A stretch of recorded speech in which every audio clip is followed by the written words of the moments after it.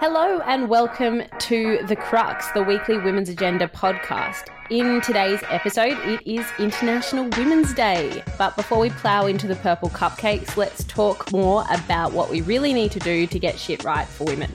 And a special interview coming up with Labor MP and member for Reid, Sally Situ. Thanks for listening.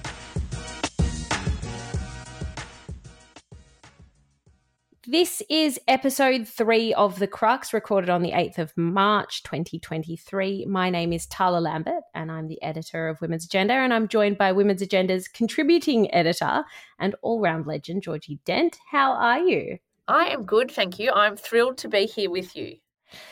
It is always lovely to see you. So it is International Women's Day, and suffice to say we have a lot to say. But first, let's start with the wins. G, have you got a win for us this week? Can we talk about the epic tool launched by your organisation, The Parenthood? I would love to talk about this tool, and I would also like to say that I have historically had a bit of a complex relationship with International Women's Day. I have found the gap between the sort of rhetoric and the reality on gender equity to be a little bit confronting. Now, because of that, I was sort of the view that I know there are so many people who actually want to do things to shift the dial, and there are so many individuals and organisations that are doing things to improve the status of women and girls. But I decided this year that at the Parenthood, there's one group of women that we really, really wanted to turn up for. And I should say that this shouldn't just be women, but I'm talking about early childhood educators, and almost 97% of early childhood educators are women. And aside from being the most gender segregated workforce in the country, they're also among the lowest paid. And this is a bit of a crisis point because early educators are leaving at a really alarming rate. So there are currently 20,000 staff vacancies in early learning across the country. Now, every unfilled position affects between 6 and 12 families. So 20,000 vacancies is a big issue. And we've been campaigning for a pay rise for early educators for a really long time, as have lots of other people. But I thought this is something that in less than 2 minutes you can jump on. We've created a tool where you can send a letter to your local member and say, early educators' wages are an issue that matters to us. And again, it shouldn't be about women supporting women, but the reality is early educators are predominantly women, and we know it is the participation and work and opportunities of women that are impacted when they can't access or afford early learning that they need. So that's my win. And I've got to say the response has been, we only launched it yesterday, but we've already had hundreds of people send off letters to their members. And politicians know that this is a problem, but the more people they hear it from, the better. I think it's genius. I think it's so genius because, I mean, essentially it is enabling parents to advocate on this issue, which I don't know a parent that doesn't feel incredibly strongly about the fact that early childhood educators are so rorted at the moment. But the reality is also that during your day, it is really hard to find half an hour, 45 minutes, whatever you need to write a compelling letter to an MP to advocate for change. So I think that this is just hitting the nail on the head. I did it this morning for myself and for my partner. It is super easy. It really does take 2 minutes. Yeah, it's a genius campaign. I love it. And I hope that those members will read these letters and actually start to do something about this because it's ridiculous. I think in that Instagram reel you put yesterday around, you know, the rates that childhood educators start on in the industry, and it sickens me to my core that, you know, you have these amazing qualified educators starting at like $23 an hour. Like, what is that? That's just, you could get a better wage at McDonald's. Well, I mean, and this is the issue that we've got is early educators are leaving because they can get better pay in things like retail, and they can get not just better pay, but they can get less stress. But also, I mean, a lot of early educators, A, the wage is so poor that it's really hard for them to live on, but also B, they feel like that wage reflects a lack of valuing. And so, you know, at the Parenthood, we're really keen to change both of those things. And there are lots of people who are on board with this as well. Like, we need the pay to improve, but we also need to recognise the full extent and value of the work that early educators do as education. And yeah, I mean, Mm. the wages are appalling. Just today I actually spoke at an event and there were about 850 people in the room. And one of the people, I spoke about this issue about wages for early educators. And one of the men who came up to me afterwards said, look, his wife is a preschool teacher. And in New South Wales, a preschool teacher with a bachelor degree earns 30% less in a preschool than they would if they went to the primary school. And I've got an aunt who that is exactly her situation. She's worked as a preschool teacher for over 35 years. If she was at the primary school, she would have earned 30% more. That is a huge ask for people, and people are doing it. But then the other issue we've got is as more early educators are leaving, it's increasing the stress on the educators that are remaining. And one of the other quite terrifying statistics is that at the moment, 16.4% of long daycare centres are operating with a waiver because they haven't got enough staff that they're required to have. In Queensland and Western Australia, 1 in 4 long daycare is operating with a waiver because they don't have enough staff. Now, you can imagine what that does then for the staff that are remaining. The rates of burnout and the stress, it just increases. So then it's this vicious cycle. And we all have a vested interest in fixing this because if we don't have early educators, children miss out, parents miss out, and employers miss out. The disruption to employers if parents can't come to work is huge, and it's a really real risk right now. Yeah, 100%. Okay, so I want to go quickly to my win this week, which goes to Dr. Sophie Scamps and a new bill she proposed to Parliament or introduced to Parliament this week, which seeks to end the Jobs for Mates debacle. So Scamps' legislation will push for a transparent and independent process for major government public appointments, including the creation of a Public Appointments Commissioner who would be charged with ensuring politicians remain at arm's length. Wouldn't that be nice during the recruitment and appointment process? It would also establish departmental independent selection panels, which would be overseen by a parliamentary joint committee. And the idea is to stop a culture that currently sees governments and ministers handing lucrative portfolios and positions to their mates, which we know has been happening for a very long time.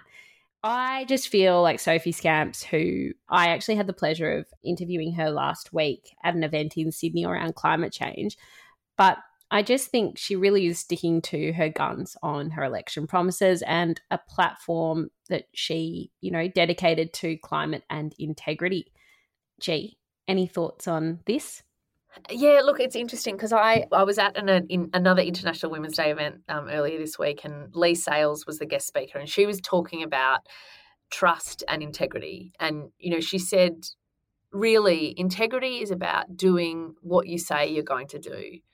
And I think that is something that we know that so many of the independents that got elected were elected on a platform around integrity, around equity, around climate. And I don't think it's a coincidence. Like, these were the platforms that got people elected because a whole lot of Australians have been looking at what's been going on and have just realised it's not working well enough for enough of us.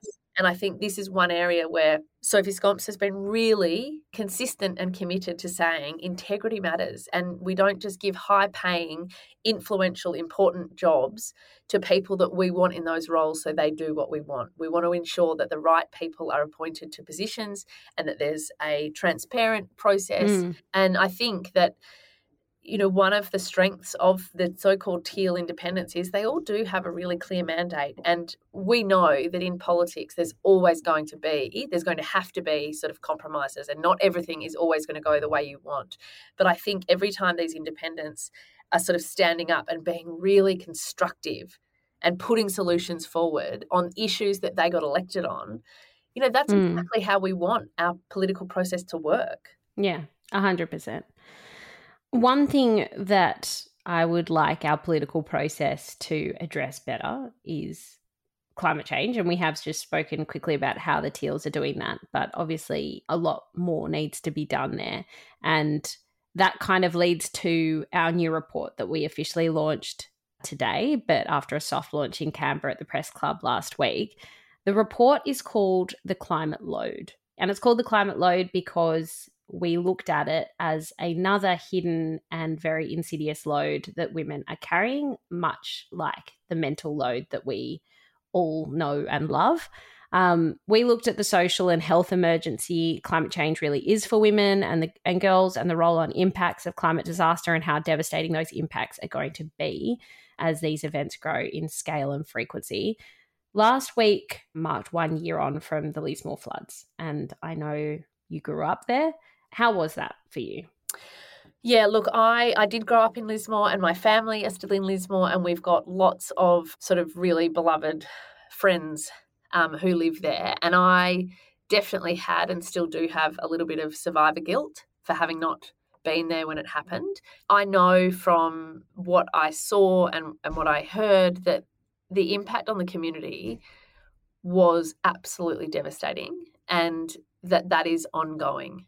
So, we know that as a community, a lot of people, particularly those who lost houses in their businesses, a lot of the houses that were lost were the more affordable houses, and people were living there because that's what they could afford. So we know that we're talking about a community with a lot of people that were on a lower income, and by virtue of that have literally got so much less of a buffer to take that on. And what it was it was traumatic, and it was scary, and livelihoods were literally washed away.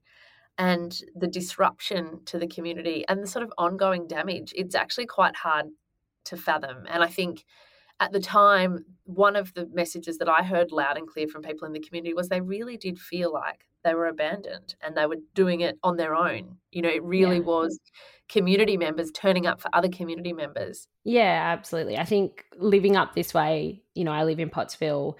Parts of Pottsville did flood. Thankfully, my home didn't flood, but my street did flood. And certainly, these effects a year on and the consequences of what happened, they're not going anywhere. There's still so much work to be done. My partner works in Lismore. He sees the devastation there still, and they are still rebuilding that community. But then there's also the stress of rebuilding, a township that is only going to flood again. This isn't going to go away. And those people that are living in Lismore, but also in other parts of the Northern Rivers, in Chindra, in Murwillumbah, in Pottsville, in Tweed, there are so many people that are living precariously at the moment, knowing that these events are only going to grow in scale and frequency, as I mentioned. And this report that we've released, it was a culmination of different pieces of research that we have found, and we've really looked into this space, and we've spoken with experts, we've spoken with women working on the front line, we've spoken with people that were carrying immense personal and care loads during this period. And some of the things that we've found around the uptick in family and domestic violence, in gaps around disability support, the rise in homelessness, in insecure living, alarming surges in physical and mental health decline, and an immense toll on feminized care industries like the early childhood sector. Some of the educators that I interviewed in the Northern Rivers, for instance, reported sickening experiences of dealing with children and families who were clearly traumatized after the floods. They had educators who had lost homes, but they were also dealing with families who had lost homes and those who had witnessed other atrocities, because we know that people did die in these parts as well. They were forced to pick up the load in ways that they are just not trained or supported to do, and that support never came either. A lot of them were talking about how the government had said that they would be sending psychologists on a regular basis to meet with the educators, and that never really amounted to anything. They might have met with someone on a really ad hoc basis and then it just died off. So, again, I think this goes back to the load that, these women are carrying, largely women, I should say. What do you think is the answer there?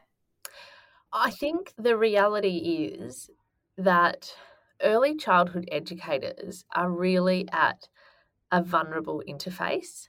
I have said this before, our children are now all at school, but, our 3 girls were all at early childhood education and care for really from when they were 1 until they started school in some capacity. And the early childhood educators were probably the people who knew our family the most. And they were the ones that, the days where I would turn up with a toddler that was in the middle of a meltdown who was in her pajamas because she did not want to get dressed. The early educators see our lives, warts and all, and that is one of the things that makes them so amazing at what they do, because they see you at this vulnerable time. They know your child, they know you, they step in. And the role is so much more than just sort of physically keeping an eye on little people. It is actually meeting the emotional and social needs of little people. And part of that is also meeting the needs of the parents who walk in the door or the caregivers that walk in the door.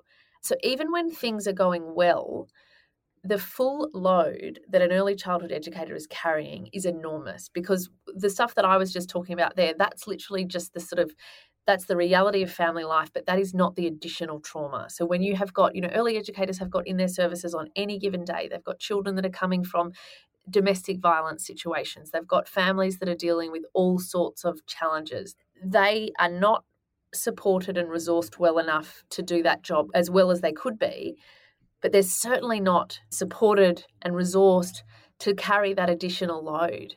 And that's why, we know that one of the most effective ways that we've ever been able to close the gap between Indigenous and non-Indigenous children, it is in the early years. So what we've seen from some amazing community-controlled, Aboriginal-led early childhood development services, where there is trauma-informed care for children and for parents, and it is a wraparound service, the outcomes for children in that setting are vastly improved. And that is when we actually invest in ensuring that the educators and the allied health professionals that are around those children and around those family are culturally sensitive, they're inclusive, but they're trauma-informed to actually recognise the needs of that community.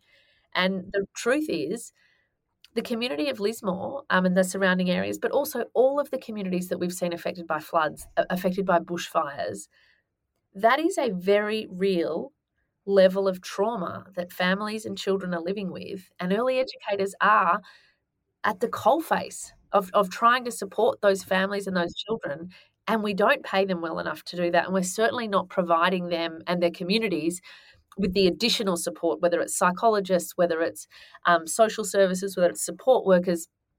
We're not doing those things. And so it just makes the job that much harder. I think what this report has really brought home to us is that climate change across the board is not being examined through the lens of gender at all, or at least adequately. And the risk of not doing so quickly is really seismic, because it is a health crisis, an emergency crisis that is really uniquely impacting women in a number of ways. So please go and check out that report that's up now on Women's Agenda and share it as widely as possible, because it's really important. Okay, G, I want to move on to my interview this week with the formidable Sally Situ, who's the federal member for Reid, who was elected last year. Sally wrote a piece for Women's Agenda that's up today, reflecting on progress in Parliament, a now majority female place with more cultural diversity than we've ever seen before. She credits her maternal grandmother, her ama, for the sacrifices she made, and the Labor women past and present who have helped her pave the way for a girl from Cabramatta of Lao and Chinese heritage and a good public education to become a sitting member of federal parliament.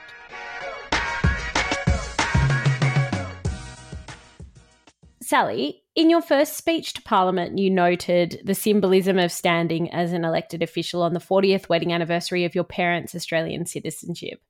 What was that moment like for you? It was really powerful because I kind of talked about my family's story.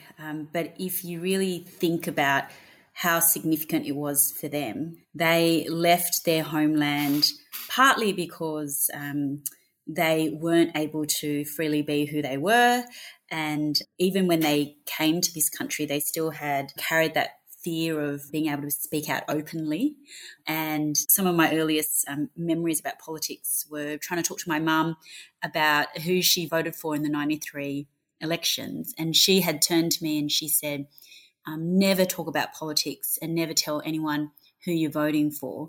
That was the kind of level of concern and fear that they had, and it had carried over even after coming into Australia and living here for quite a number of years. So you can imagine then what it means for them to have their daughter so publicly nailing her colours to the mast about, what she wants to see for this country and the political views and values that she has, what a significant shift it is in their mindset. And so that's why it was so powerful for me. I mean, the other piece that was so powerful is that, I was able to show to my parents that this is a country that really has embraced and accepted them. It's an electorate that's voted for me. I was very frank with my background and who I was. And for me and for my parents, it was a particularly powerful moment because of both of those threads. Yeah, 100%. And I want to go back to the audacious dream that you referred to of running for Reid and being elected. What was the catalyst for you making that decision? I've always been interested in politics, and part of that interest has been because I know the impact of good governments and the policies that they make. I know firsthand the impacts that has because of my own personal story. My family was able to succeed in this country because of decisions of successive governments and, across the aisle. In my first speech, I talked about the fact that it was a coalition government that decided to welcome refugees from Indochina into this country, and that had a profound impact on our life. But then it was also Labor governments that introduced things like Medicare, good public education, and they were fundamental to making sure that we were able to build a successful life here. And so if I see all the impacts that those policies had on me, you want to make sure that that is available for everyone in this country. And something that I've been thinking about quite a lot is that my parents, when they came here 40 years ago, there were opportunities that are available to them, like a good, decent job. And they both worked in factories because they had very little formal education and they didn't really speak the language here. But they had good, secure jobs that paid pretty well considering. And then they were able to afford to buy a little townhouse for themselves 5 years after arriving in this country, and they still live in the same place today. But if I think about their story and all the opportunities that were available to them at that time, and I speed forward 40 years till now, I wonder if those opportunities would still have been available to them. And I don't think so. Would they have been able to find good, secure jobs that were well paid, given their lack of formal education? I don't think so. Would they have been able to afford to buy a place so soon after arriving in this country? Absolutely not, especially in Sydney. So that was something that I'd been thinking about. And then when I had my own son, those thoughts were really playing on my mind. But the big piece is, thinking about the sort of world that I was going to leave him. And critical to that was to make sure that we were acting on climate change. And I could not sit back and not participate and do something about that because I could see the world that we were leaving him. In the very few years that he's been alive, he's lived through the 2019 bushfires, and they stretched on for months. He's also lived through the flooding and rain that we had last year. All of these things are going to become more frequent and more severe, and I just really wanted to be part of making change in that space in my own little way. So I guess those two things coming together was the catalyst, but ultimately it needed some people to really push me and prompt me and make me believe in a bigger role for myself, because they were the ones that said, you ought to do this, you'd be great at it. And so it all came together at the right time for me. I mean, I don't think that they're wrong at all. But look, you also, in the first speech to Parliament, you also spoke about the importance of acknowledging Australia's First Nations people, learning from them and enshrining their voice in the Constitution. What would your key message be to Australians ahead of the referendum later this year in initiating a voice to Parliament? I think there is such a unique opportunity for us as a country to let people know how big-hearted and generous we are. So the Voice to Parliament, it is of particular importance to First Nations people, absolutely. It is about recognising them in our constitution. It's about making sure that we consult them on the policies that will affect them. And it's something that they've been asking for a really long time, for years now. And so I think it's the right thing to do. But the symbolism of that, if we as a country can come together and say, we think this is the right thing to do, I think that has flow-on benefits for so many other communities. It means that we are a generous country, one that wants to recognise and celebrate all the communities in our society. And I have been speaking to different multicultural community groups in my electorate because it is very diverse. And this is the thing that we keep coming back to, is that if we can show such generosity of spirit and graciousness to First Nations people, that same feeling can also then extend to other communities who may not necessarily have felt that in our society. So, our Muslim communities have gone through particularly difficult time, but if they can see that we are a country that is willing to acknowledge painful past, but also try to create this more acceptable and welcoming place, that has flow-on benefits for people like them, for people in the Chinese community, for our subcontinent community, because if we can do it for First Nations people, we can do it for everyone. Yeah.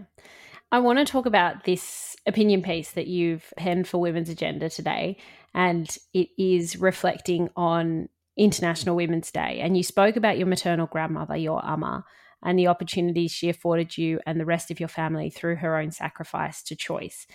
Do you feel this is a common story or experience for migrant Australians still? I think it is actually a common story, not just for migrants, because we all perhaps have a grandma, a nonna, a nan who we know didn't get to live to her full potential. She grew up during a time when women weren't given an opportunity to go to university, or they weren't given opportunities to pursue the careers that they wanted to pursue. And I think that so many of us know that they would have been amazing lawyers or doctors. These are women who were so capable but had their wings clipped and their worlds contained. And I think about my own grandmother because she's exactly like that. I saw how capable she was. She was a widower who was raising 8 kids on her own. She had to move country twice. So imagine having to set up in a new place and learn the language and get to know how everything works, but do that twice. So I know how capable she was. But if you were to write down who she was on paper, what job she had, it'd be a short paragraph. But it is not a good reflection of who she was. And I just feel sad that she didn't get to contribute fully and be the person that she perhaps wanted to be because of the constraints that society had put around her and her generation. Yeah, it's interesting you raise that point. I mean, my own grandmother passed away last year, and those were the exact sentiments that were brought up in her funeral. It was just that, she had so much potential. There was, and I think that's exactly right. The women of that generation really had so much to offer and just so little capacity to do so. So yeah, exactly right. What do you think your Amma would say to you right now, knowing where you've gotten to and seeing you as the sitting member for Reid? She, I think, would still be quite gobsmacked. I think I'd need to explain what this all means. And I think she would have been totally astonished. In fact, we still have relatives overseas, and they are totally bewildered by how this has happened. And it's so funny because my mum has friends who live all around the world because they've fled Laos and gone to different parts of the world. And she'll get she'll get messages on Facebook and be like, oh, is this your daughter? And it has come from someone that she hasn't spoken to for 20 years who lives in Canada, but it has been shared around in their groups. One of their own kids has been able to rise up into federal parliament in Australia. And so there's just a sense that this country has accepted us as migrants. But the other point, I guess, to make on that is that we ought to step up and play a role. So there's a responsibility on people like me to contribute to this country, to have a say, to participate in the political debate, and to really try to shape this country into what we want it to be.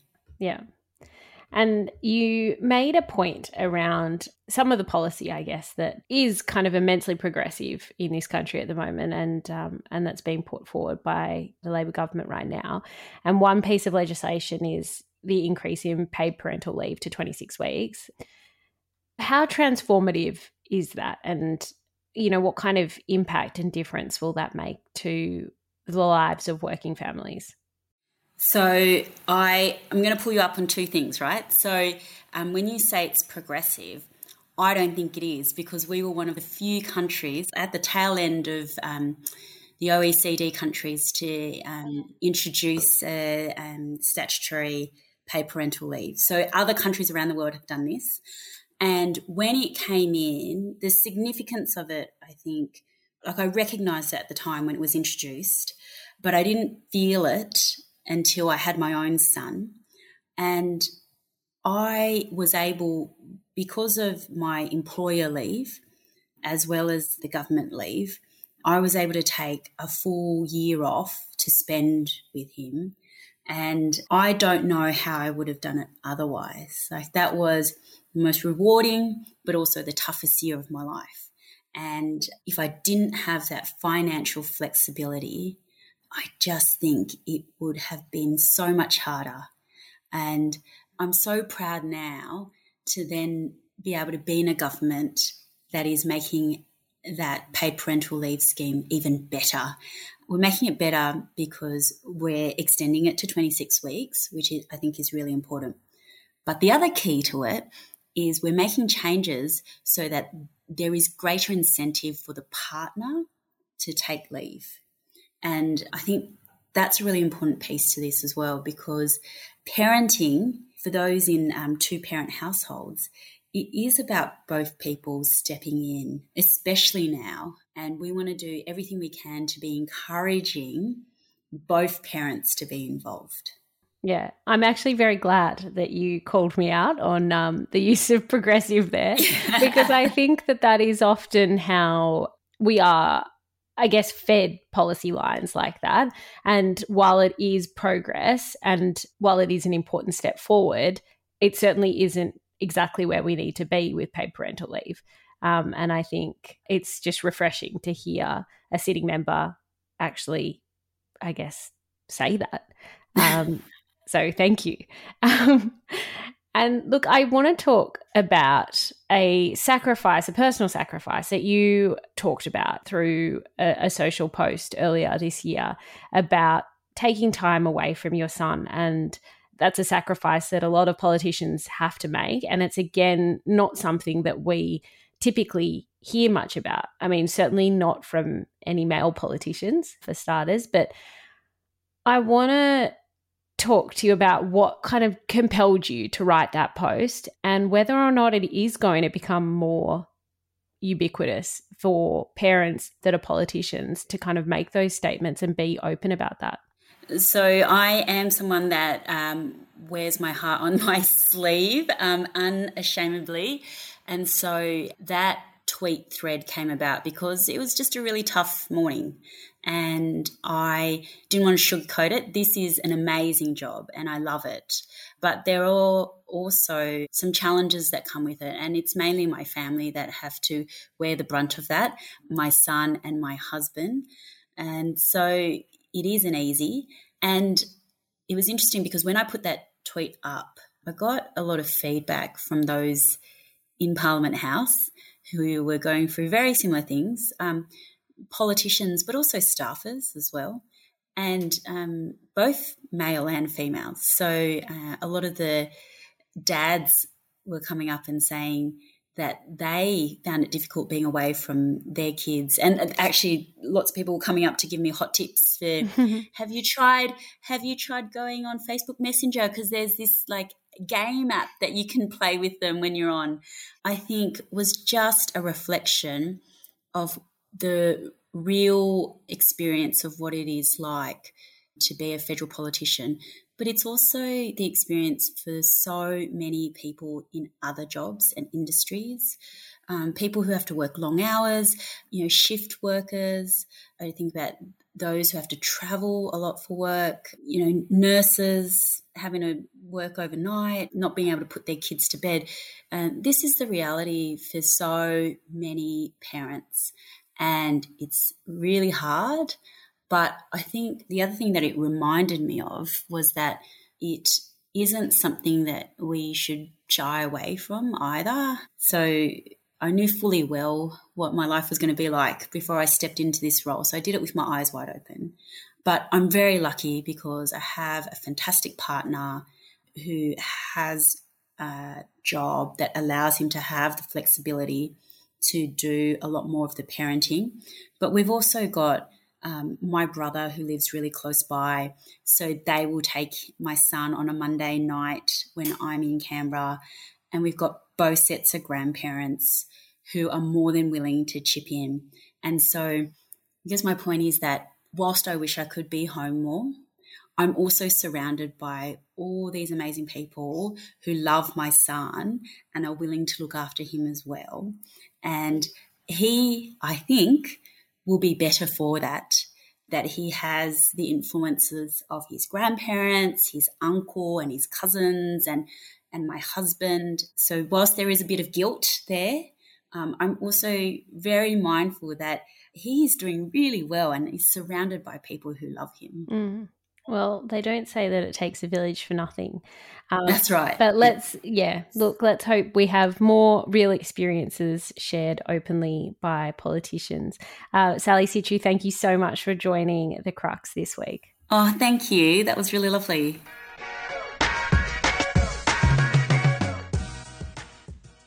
Okay, so I love talking to women like Sally who really do symbolise a new frontier in politics. Georgie, do you think that this new era, this new feeling that we have in Parliament and across the crossbench is going to stay?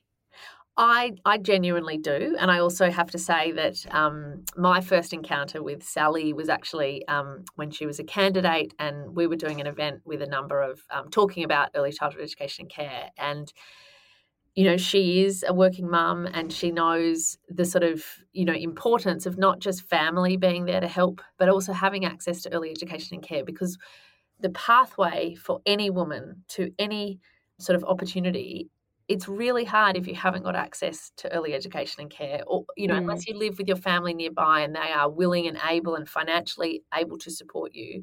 We all need that. And so every time I hear someone like Sally speak, and she's certainly not the only one, but we do now have a number of people in Parliament who know intimately what it is like to actually juggle being the caregiver and raising a family and also having a career and turning up to Parliament and representing your constituents. Yeah, I think that's exactly right. And I think just not being afraid to talk about, the reality of what that means. Obviously, Sally spoke just briefly around that tweet, noting, how taxing it was as a parent to be a sitting member of Parliament, and having spoken to her son and him really missing her that day. And I just feel like that's not a message that's been in politics for long enough. So it's refreshing. It is refreshing. And actually, I should say that the same week that she shared that was actually the week that our youngest daughter was having a really tricky time at school in a new class with a new teacher. And I just was reminded once again when I had this very, very distressed little person that, it physically hurt me, and it's a load that you carry. And, I wrote something on LinkedIn about it and just said, how many other working parents are out there today with a sort of slightly distracted mind and a bruised heart because we've got someone little or someone big. Parents of teenagers said the same thing. When you've got a child that's having a hard time, it's real. And I think it is amazing that we do have people like Sally who are in those positions who are happy to say, this is hard and this is how I'm coping with it. And I don't know if any of us are doing it perfectly, but I do know that by talking about the fact that it's messy and it is hard, we do make it easier for other parents who are finding it messy and hard. 100%. Gee, I feel like we should wrap up here because we're ending on a very positive note for International Women's Day, which is, quite nice for us and unprecedented, I would say. But look, I'm just going to say this. One of the heartening things I've seen, obviously I said how we have decided at the Parenthood to go with a sort of action campaign, but I've also just really seen a much bigger, sort of more substantive effort from individuals and organisations to actually use this not just as an opportunity to bring out the cupcakes, but actually talk about the systemic and structural barriers that are holding women back. And I do actually think that's a win, which I will take. Yeah, no, I will take it as well through a mouthful of purple cupcake. And on that note, I want to thank Georgie Dent for joining us on the podcast today and our lovely producer, Ali, who makes this podcast happen every week. And a reminder to everyone listening that you can check out all the stories that we've spoken about on Women's Agenda, as well as subscribe to our daily newsletter that comes out mostly at lunchtime every day. And please do go and check out that report that we have on site. It's called The Climate Load. We will be sharing it widely as possible, but we ask that you do the same. And we will have Angela Priestley back next week in the hot seat. Thanks so much.